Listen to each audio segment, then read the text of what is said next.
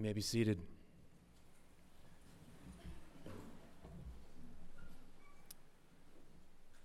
I now want to invite Hannah and Beth Fugard, Steve's daughters, to come and read scripture for us. Please come.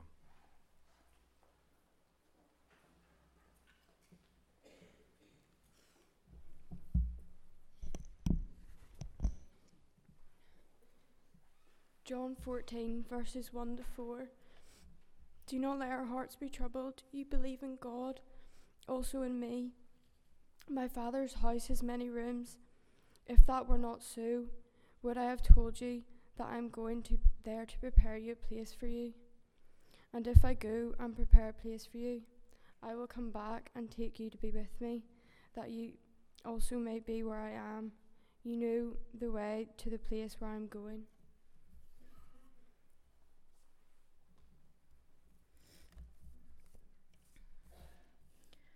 Revelation chapter 17, verses 15 to 17. Therefore, they are before the throne of God and serve him day and night in his temple, and he who sits on the throne will shelter them with his presence. For again, never again will they hunger, never again will they thirst. The sun will not beat down on them, nor any scorching heat. For the Lamb at the center of the throne will be their shepherd. He will lead them to the springs of living water, and God will wipe away every tear from their eyes.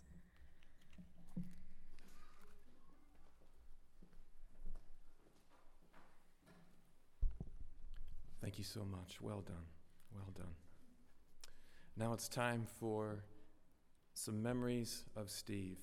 Nathan, Steve's son, will share. Jacqueline, his sister, and Paul, his friend and pastor, will come and pay tribute to him. So Nathan, would you please come?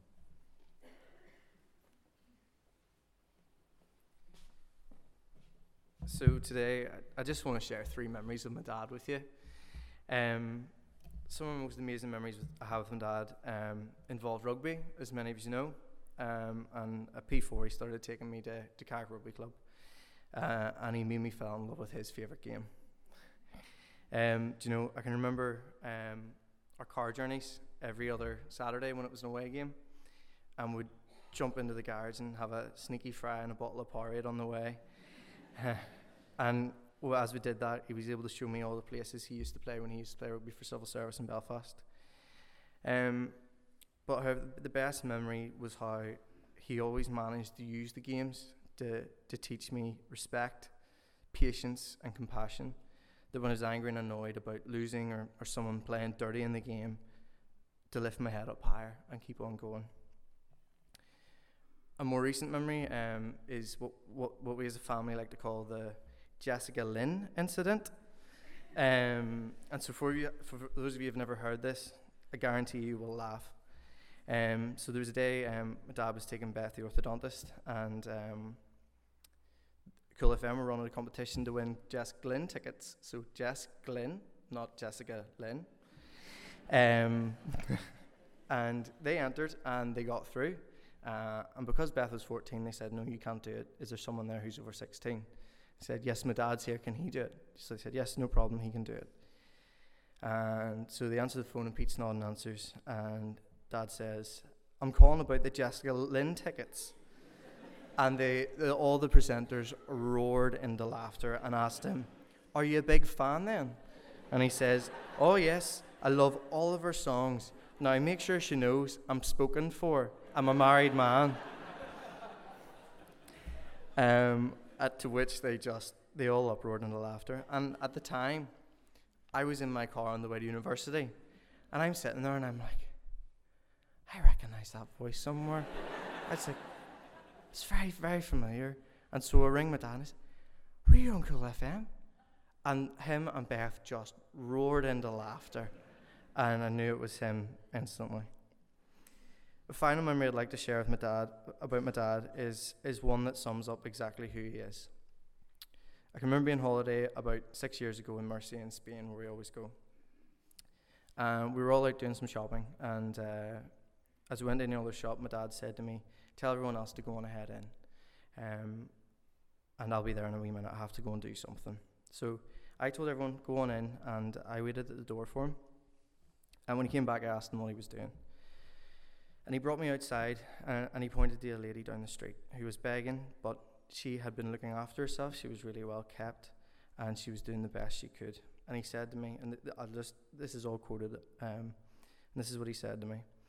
He said, "God told me to go and speak and pray with that lady. And that lady has a young daughter and no husband and no home. And she's trying her best to make a life for her daughter. She let me pray for her daughter and her circumstances. And son, God told me to give her 150 euros. And he said at the time, because we were on holiday, that was all that he could afford to give to help her and her daughter. And he said, now, son, keep that between you and I, because the only person who needs to see works like that is God." And so this is the first that anyone in this hall will have heard that memory, apart from my family who heard it a couple of days ago for the first time. It's my most treasured memory of my dad, because firstly it taught me so much about God and God's kingdom on earth, but it also sums up the compassionate, kind, humble man of the kingdom that he is. Thank you, Dad.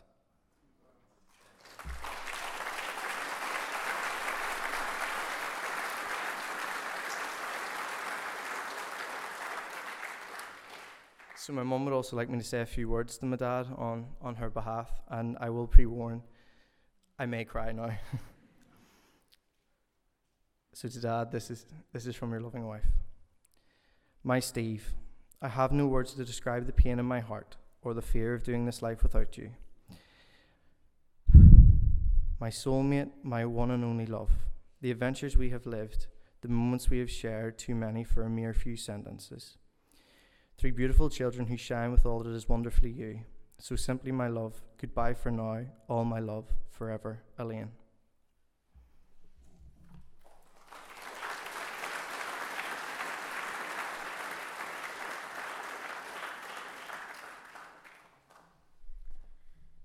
I'm not as organised as Nathan. I'm kind of winging this.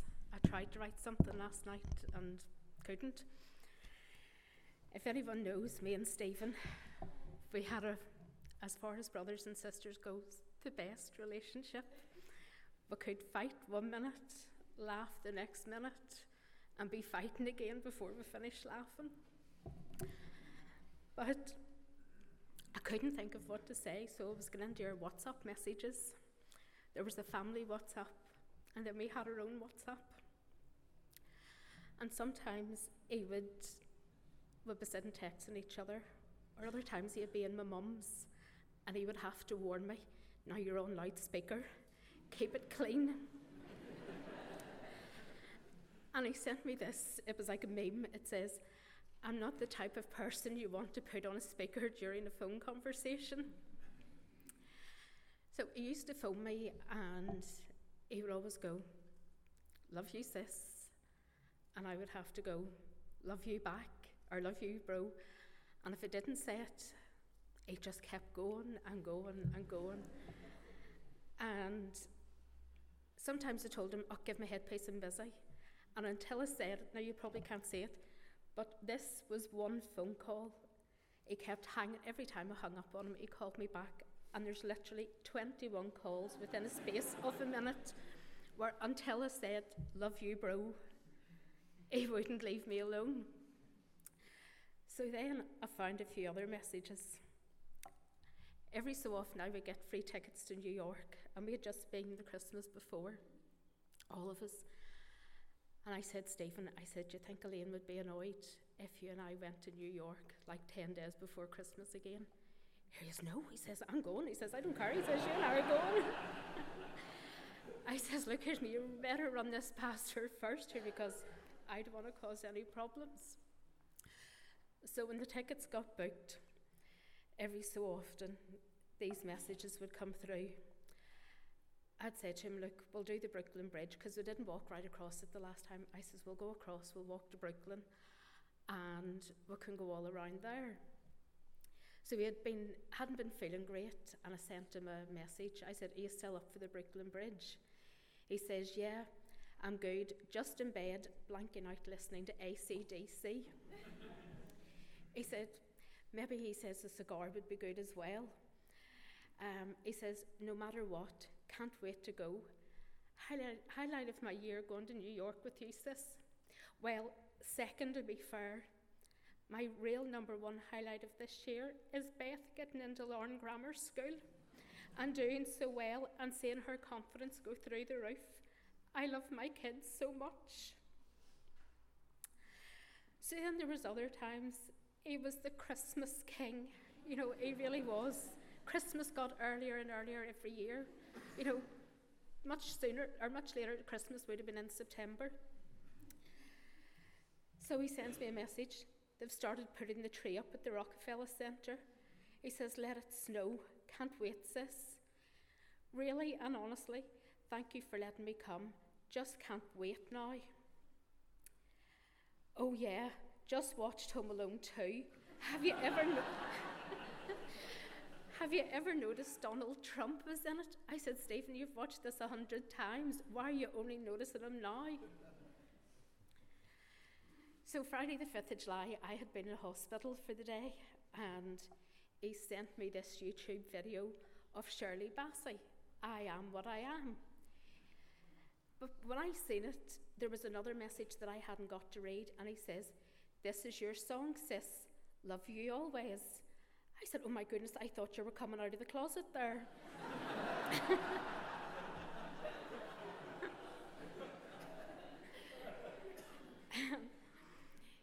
And then he goes, "Love you too.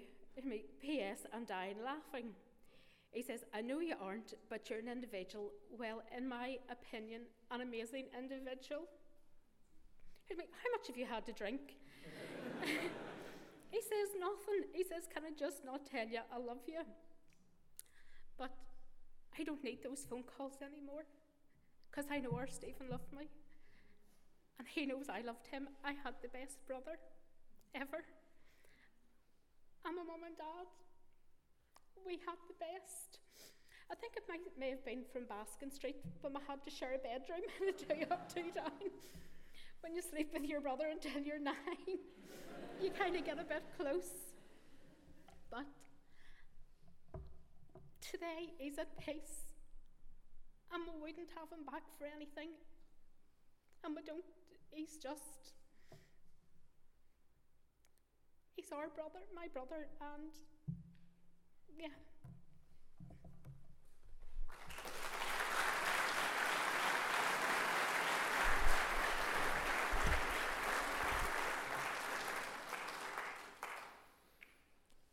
Stephen Thomas Fugard, known to many of us simply as Steve, but to Elaine and other close people was known as Fugie. To me, I like to call him Steve-O.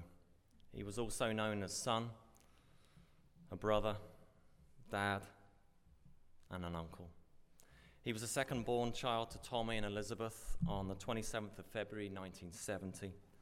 He grew up on Templemore Avenue off the Newton Ards Road, East Belfast, something he was incredibly proud of. He used to put on the East Belfast accent often. He would recall terrible stories of the past, but he loved it. He loved all that, where he came from. Come as no surprise, he was far from angelic as a child. In fact, was described as a little wee rogue and was getting into all kinds of trouble. He attended Templemore Primary School and then later Knockbreeder High. Apparently, Steve was a bit of a stud growing up. I know I found it hard to believe too. But according to Jacqueline, the big sister, she was approached many times by people at school for just a photograph of wee Steve in exchange for money. I realise that's come as a shock to us, but this next bit won't. As a child, he was immaculately dressed. His hair had to be kept a certain way. Even his wardrobe was kept neat and tidy. The thing that made me most laugh from sharing the memories was that he had a sheepskin rug in his bedroom and he used to comb it a certain way. That explains a lot, doesn't it? The most tidy, clean freak I think I've ever known. Tommy and Elizabeth, you were incredible parents to him, and he spoke of you with great respect and honour. He honoured his father and his mother. He loved you both deeply and dearly. And one of the things that has been spoken of so many times in these last few days and written all over Facebook is what a gentleman he was. And he was. And so much of that was because of the way that you raised him. Jacqueline, you've said it yourself, he deeply loved you. And there was a close brother-sister relationship that the two of you shared. And he cared deeply and loved you with great affection. At the age of 16, Steve met Elaine. And Elaine told us a story how one day she went to Belfast to meet up with Steve, and she was explaining to her mum, Lily, how, I'm just going into Belfast. And Lily's like, great, we could go in together. We do a bit of shopping, buy a few new clothes, that sort of thing. And then as the conversation ensued, it was clear to Lily that it was more than just shopping that Elaine wanted to go to Belfast. She was there to meet a boy. And so Lily felt like she needed a chaperone for a while and kind of went along. And they met at the corner of Royal Avenue. And Lily walked on the other side of the road to kind of get a glimpse of this newfound love, and was described as this wee fella with sandy-coloured hair. And at that point, it was okay in your book for your Elaine to go out with Steve. They met at the church youth group, and he can be remembered then for being really well dressed. He would have worn all kind of pastel-coloured jumpers, including pink and mint green, together with shiny silver trousers. He was a bit of an old romantic, our Steve. You know, he often would have brought red roses for Elaine. And there was one particular time, which is known as the Grovel Red Roses. They were at youth camp together, and during that time, Steve decided the relationship was getting a bit too serious, and so decided to end things. And during that time, there were a number of relationships that had kind of got together. In fact, it was described more as a dating agency youth camp, not a Christian youth camp. And retold, someone counted, I don't know how you did this, but counted from that particular youth camp, 26 couples got together and got married. It's the equivalent to Temple More Tinder. So anyway, Steve's dumped Elaine during this time together. She's, of course, devastated. In fact, gets her father-in-law, Tommy, who was serving and volunteering at the time, to take her home. And Lily takes her in her arms and decides, let's go shopping. Common theme here. Gets some new clothes and sends her back to the youth camp wearing these new clothes, as if to say, look at what you're missing out. Elaine's met by one of Steve's closest friends, who puts his arm around her and starts making a move for her now that she's back on the market. And in fact, asks her out. Thankfully, Steve wised up, came to his senses, and a week later arrives at the doorstep with a dozen red roses. And she said, yes. The rest is history. They were married for 26 years, and in total they were together for 34 years. Steph Cummings, your dear friend who lives now in Australia, wrote the following words. Oh, my beautiful friend, Steve was the love of your life, and you were his. You were the perfect couple. Together, they had 3 incredible children. You've seen them already, in Nathan, in Hannah, and Beth. It's safe to say that Steve was an incredible parent. He was a great daddy. And the proof is in the pudding. You're a chip off the old block. Or as Elaine's brother Stevie said the other day, a quote from the Shankill, you're the cut of your da. I knew the accent wouldn't work. I did my best, Stevie. You can do it later, all right? Or how about Tommy's description? You'd thought he had just spat him out of his mouth.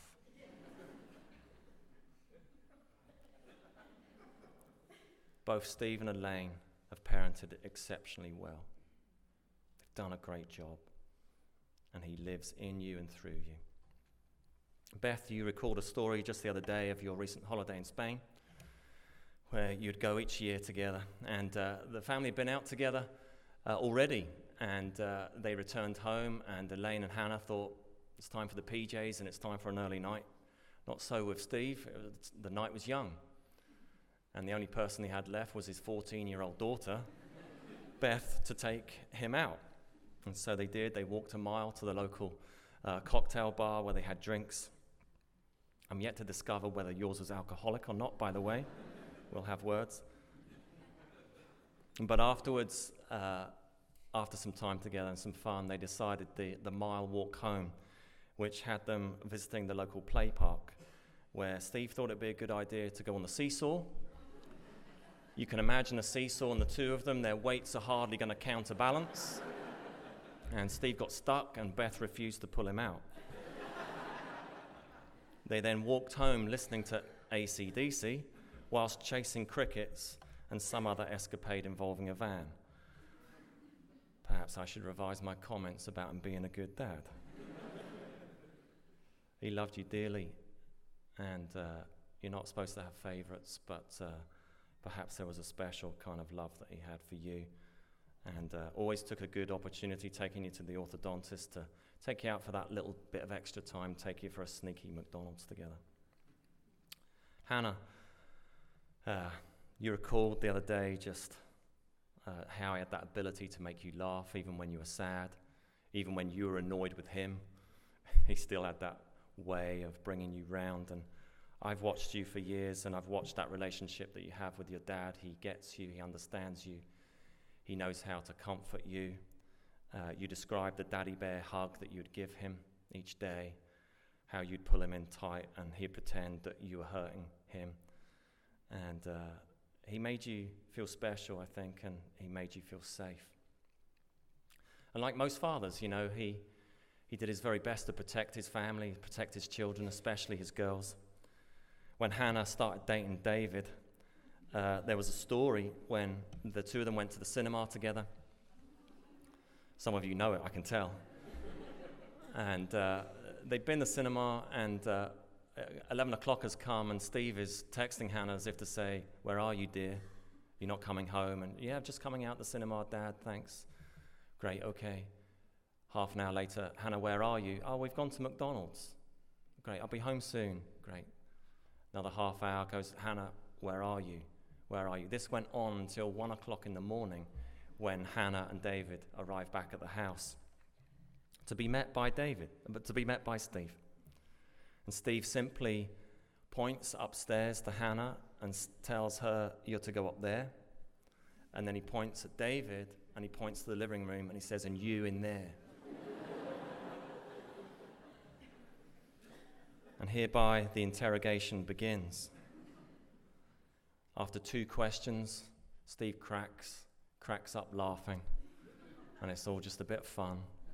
But he wanted to assert his authority and his protective father, and the two of you are here together.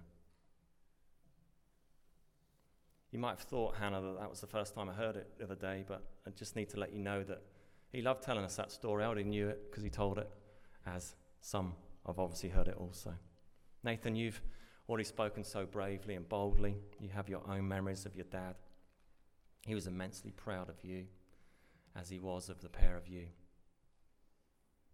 In these recent days, you've displayed those similar qualities of your father, which was instilled to him by his father. Kate, I know the relationship that you had with him.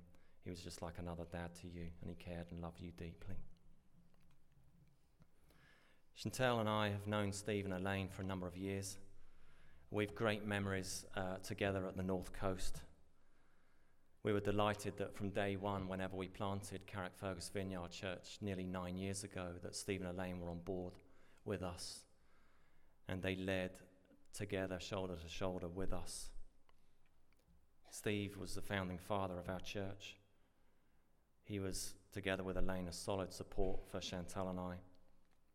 It would not be the church it is today if it wasn't for their sacrifice and their leadership, and their fingerprints can be seen all over it. Steve was our first member of staff, doing whatever was needed to be done. He looked after our finance and our accounts, and later he looked after all our compassion ministries, bringing hope to many folks within our community. My simple reflection of Steve was that he was both solid and soft. He was solid in himself because he was a rock. He was someone who you could depend on. He was reliable. And he was one of few people that I can honestly say that I would have entrusted my life to. He shielded and protected his family, and in his leadership and his work with us in the church, he had conversations with people and did things without us even knowing. And he did that in a way that was there to protect and shield us.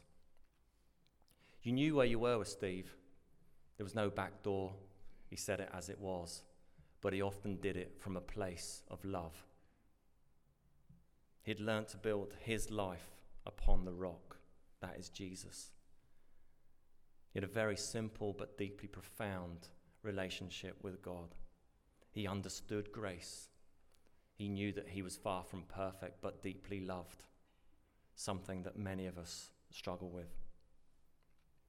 There was a soft side to Steve also. He had a large and soft, compassionate heart for people. If he could help someone out, he would have done it for you. Ethan Howard, who's been part of our church community for a number of years, aged 9, said he was the kindness of Carrickfergus Vineyard Church. And one thing that struck me over the last number of days in his passing, the number of comments that seemed to say that he always had time for us. He was an absolute brilliant and master of one-to-one conversations, making you feel special, making you feel heard. And in fact, many of us told Steve things that we wouldn't dare tell anyone else because he was trustworthy and because he was reliable and because he deeply cared. He was never in a position like this where he was up front. But look around you, how many people are here, because he affected and he influenced people's lives, one life at a time. I have permission to read a Facebook entry from Steve's barber, just literally a stone throw away from where we work in Carrick. She wrote this: "Steve touched many lives in a deep and meaningful way. I, for one, will miss our personal chats. When he called with me for his haircuts, he shared with me about his illness and his unwavering certainty that God was looking after him. He always had a word of encouragement for me during our chats about my personal struggles over the last few years. I will miss him beyond words, but I'm assured we will chat again." This is one story, one life, which could be spoken of time and time again by many of us who are sat here. Instead of the crowds, he saw the one, so like Jesus. In our churches, we often talk about legacy. We talk about what we're doing here and now, how we're investing our lives, how we're giving it away, what are we doing with it that is going to leave something meaningful and purposeful behind. What's Steve's legacy? What has he invested in that he leaves behind? Well, obviously he leaves 3 incredible children behind that together with Elaine has invested in.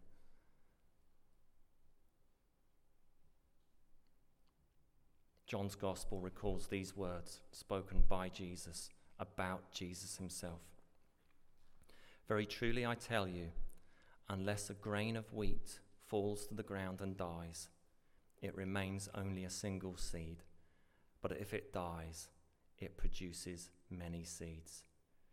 Jesus is using this metaphor of a single wheat seed falling to the ground and dying, so that someday it will grow up and it will harvest many, many seeds. Jesus is using this metaphor of himself. He's describing his imminent death that's coming, that through his death we might have life.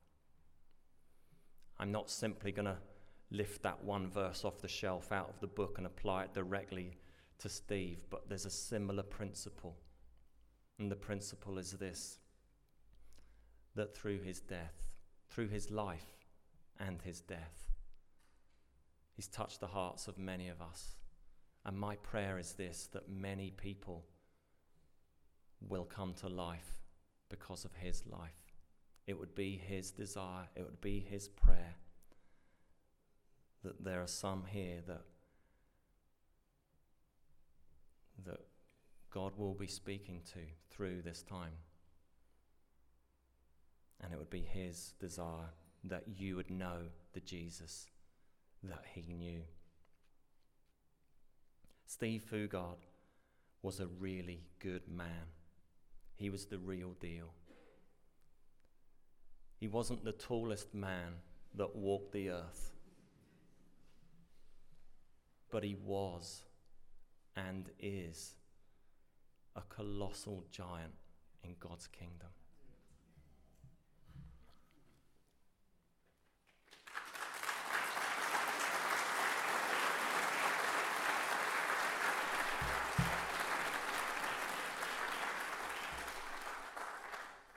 Well, I'm so humbled to be involved in this service. And it goes without saying, this is not what any of us expected or hoped for. And there are no words to adequately express the pain and the grief that we feel. As I said earlier, I knew and loved Steve as well. I first met him and Elaine in the early days of Carrickfergus Vineyard. I was trying to help out a little bit in the background. I loved what Steve brought to the party. He truly was a founding father of this beautiful church. I love that he was up for risk. I love that he was willing to work hard. I love that he and Elaine were both true servants in it all. As Paul said, he wasn't a spotlight guy, but he was just simply willing to do whatever it took. I was always so impressed with his commitment and his sacrifice and his service. And he was known and loved and respected, not just in Carrickfergus Vineyard, but throughout our whole family of churches on this island. One of the reasons he was so loved is because he was a real encourager, and he was so enthusiastic. I used to do board meetings for Carrickfergus Vineyard, and Paul used to hate those meetings. And we used to do them in this hotel near Antrim in the lobby, and Steve would be the one who was bouncing in, full of the joys of spring, no matter what we were talking about, always hopeful, always encouraging me and everyone else, and I absolutely loved that about him. He wasn't just full of enthusiasm and encouragement, he was fun. And you don't need me to tell you that. As soon as those pictures came up, you could just see how fun and amazing he was, and that's just come through from the tributes we've already had today. Always joking, always laughing. I always wanted to be around him, and I know you did too. Above all, I loved how Steve loved people, and Paul just shared about that so well. Steve wanted people to do well. He wanted them to know Jesus. I had many conversations with Steve, and I would always ask him, how are things in Carrickfergus Vineyard? And that's what would shine through. He would tell stories of life change. He would tell how passionate he was about what God was doing in that community. His heart was for people, to help anyone who needed it, to see his community flourish, and to help people find the same life in Jesus that he found. I loved him, and I know you did too. And all of us are here, I'm sure, we're coming with questions. Today is supposed to be celebratory, and we're going to continue to lean into that. But it's also hard. How could this happen? Where's God? And even if we knew the answers to the questions that naturally come to our hearts and minds at a time like this, I'm just not sure there would be an adequate explanation for this loss. We could know answers, yet it doesn't stop the pain and the grief.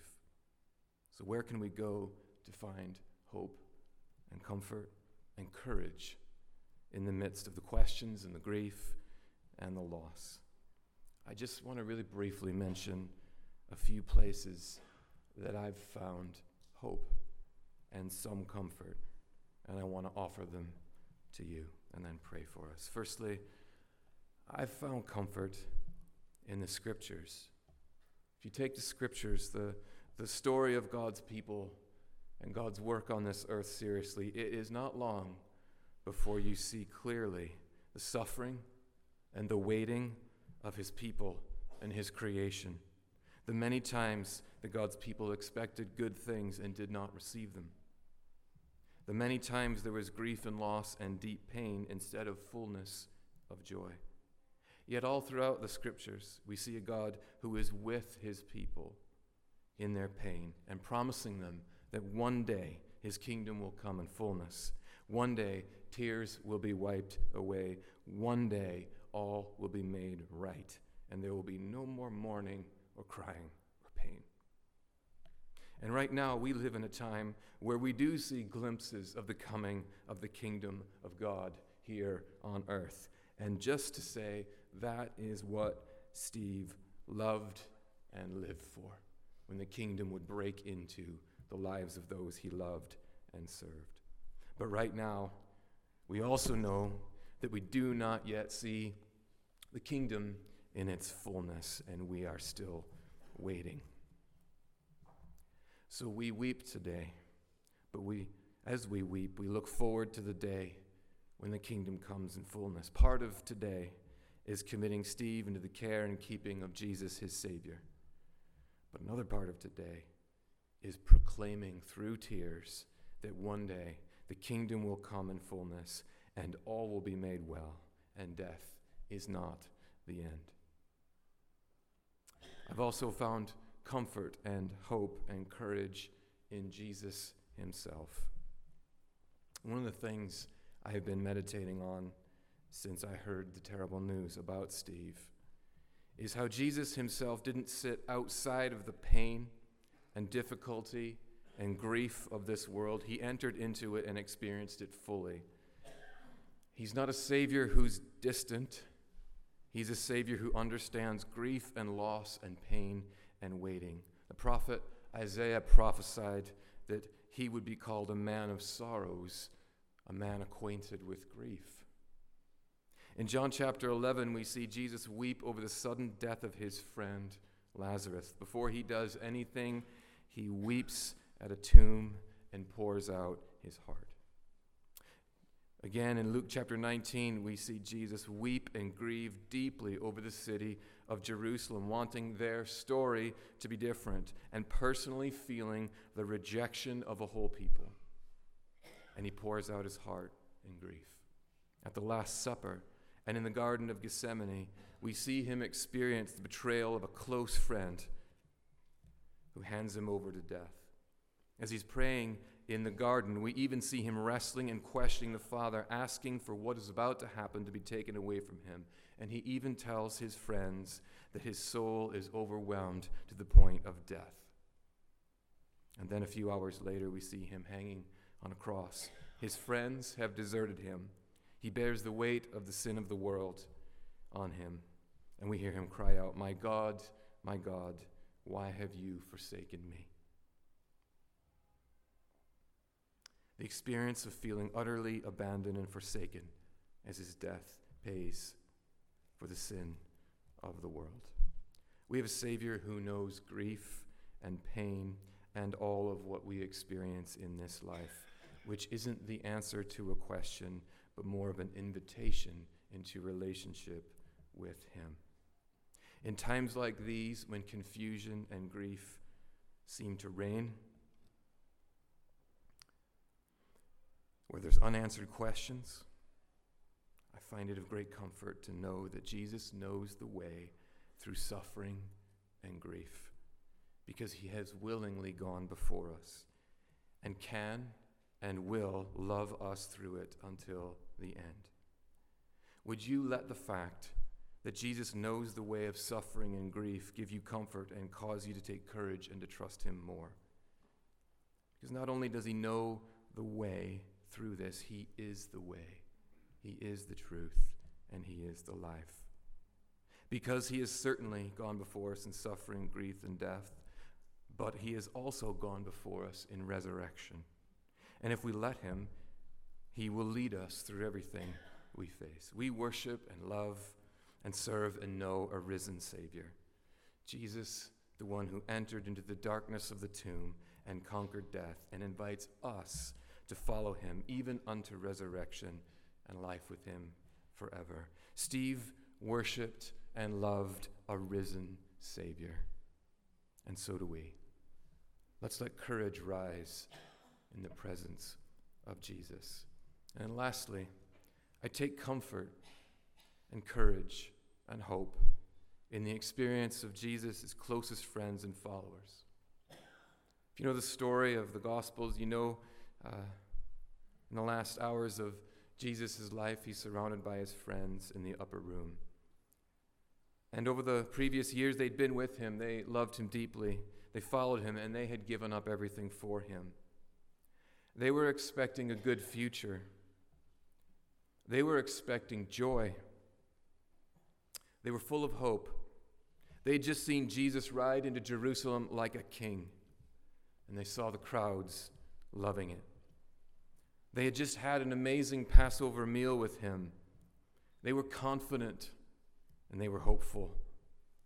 And then betrayal happens, and then they run away as Jesus was taken and beaten and put on trial and crucified. And I can only imagine their grief and loss and pain, the utter confusion and fear. Caught up in grief for their friend, but also grief for the loss of dreams and things long hoped for, and the loss of what was in their minds a good future. Suddenly and shockingly gone. Much like many of us feel right now.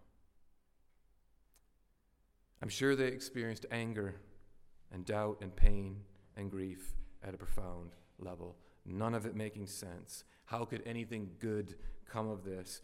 What is the point? But in a few days into the grief and the loss and the anger and the questions, they get a surprise that echoes down through the generations and even touches us today, and certainly touched Steve. They discover that God has actually raised Jesus from the dead. They discover there's been a resurrection, and that not only has Jesus been raised from the dead and is with them, but that one day they will share in his resurrection. Resurrection is one of the only things that offers hope and future goodness in the midst of immense grief and pain and loss. A few minutes ago, Beth read from John's Gospel, chapter 14, verses 1 to 4. The context of those words, Jesus was speaking them from the upper room, the Last Supper. Judas has left to betray him, and they are about to go to the turmoil of the Garden of Gethsemane, and they're hours away from trial and crucifixion. And he tells them to trust him. Trust in God, trust also in me, is what he tells them. Despite what's coming, despite what you're going to face, despite the confusion and despite the grief, trust in him. Trust in his saving love for them. As we are together today with our questions, with our grief and our pain, I believe the same is true of us. I don't know why Steve is gone.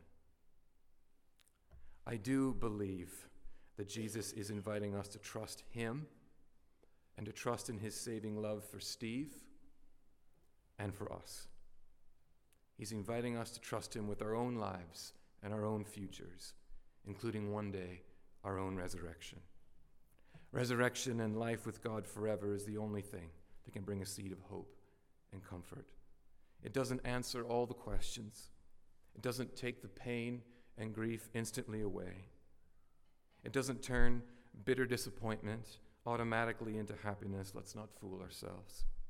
But at a moment like this one, the only thing that breaks into questions, confusion, and grief is resurrection hope. That Jesus has risen and has saving love for Steve and has saving love for us. That we can trust him and that we can be certain that Jesus has received Steve safe in his arms and in his presence, and that Jesus will receive all who put their faith in him. And we now await the fulfillment of all things, when Jesus will return and wipe away every tear. And instead of seeing through a glass darkly, as St. Paul writes, we shall see him face to face. And we shall be reunited with those who have gone before us in faith, who are right now with God in his presence. Jesus says to us today, I am the resurrection and the life. Whoever believes in me, though he die, yet shall he live. We may never get understanding. We may never get answers to our questions. But even though we are devastated, and we mourn and we grieve, and we do what we can to comfort this beautiful family and one another, we do so in the hope of resurrection. That Jesus has gone before us and will bring us with him fully into his kingdom, just as he has done for our brother Steve.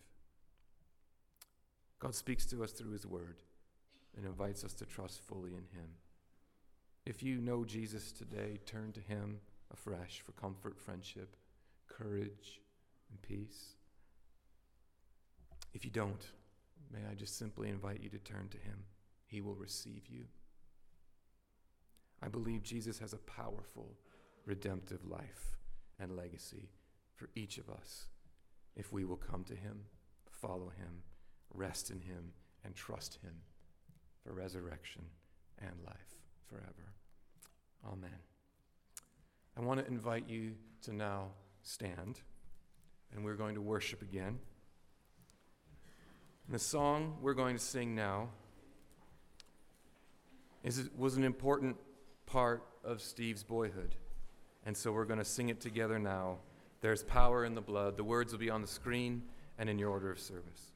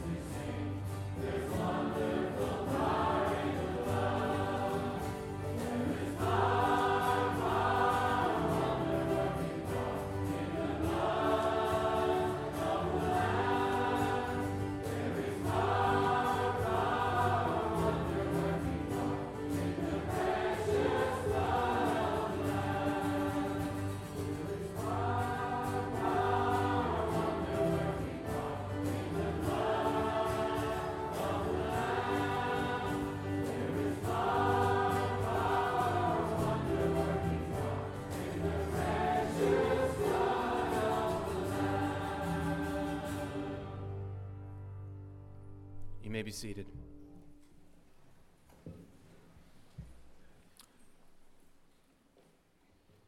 Would you please join me as we pray?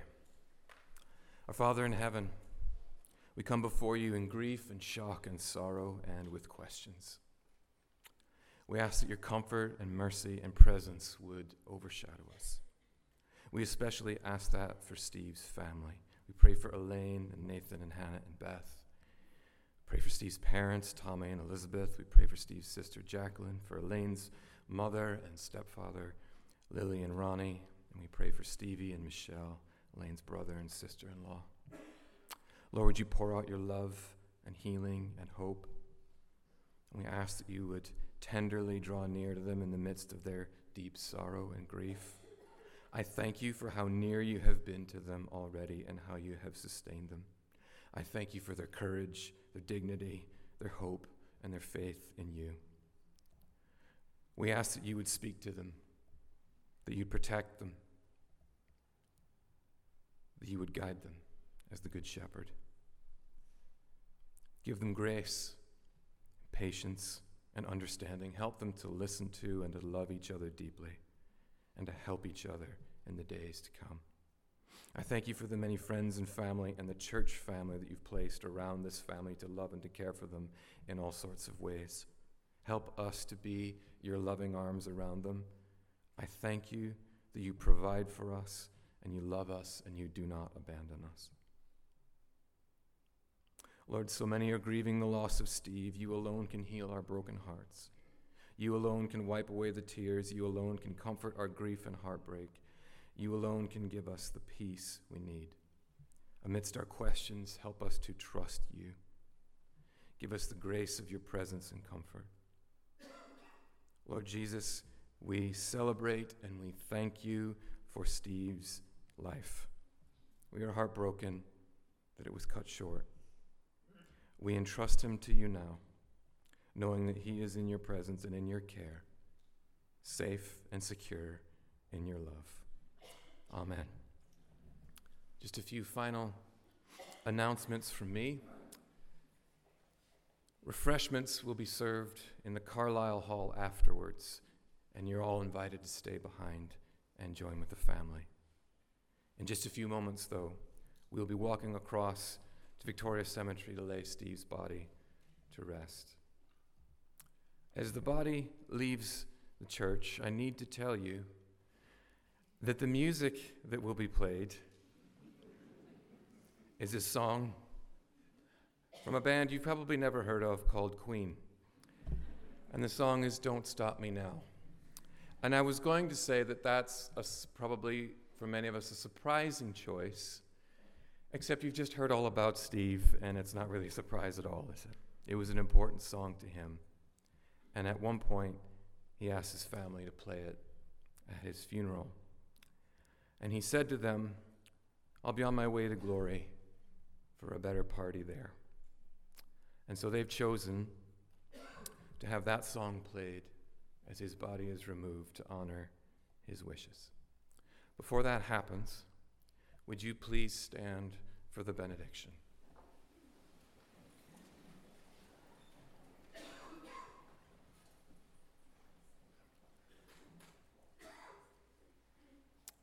We thank you, eternal God. In Jesus Christ, you've given us a true hope. Help us to live as those who believe and trust in the communion of saints, the forgiveness of sins, and the resurrection to eternal life. Strengthen this faith and hope in us all the days of our life. In Jesus' name. Now may God give you and to all those whom you love his comfort, his peace, his light, and his joy in this world and the next. And may the blessing of God Almighty, the Father, the Son, and the Holy Spirit be with you all forevermore. Amen.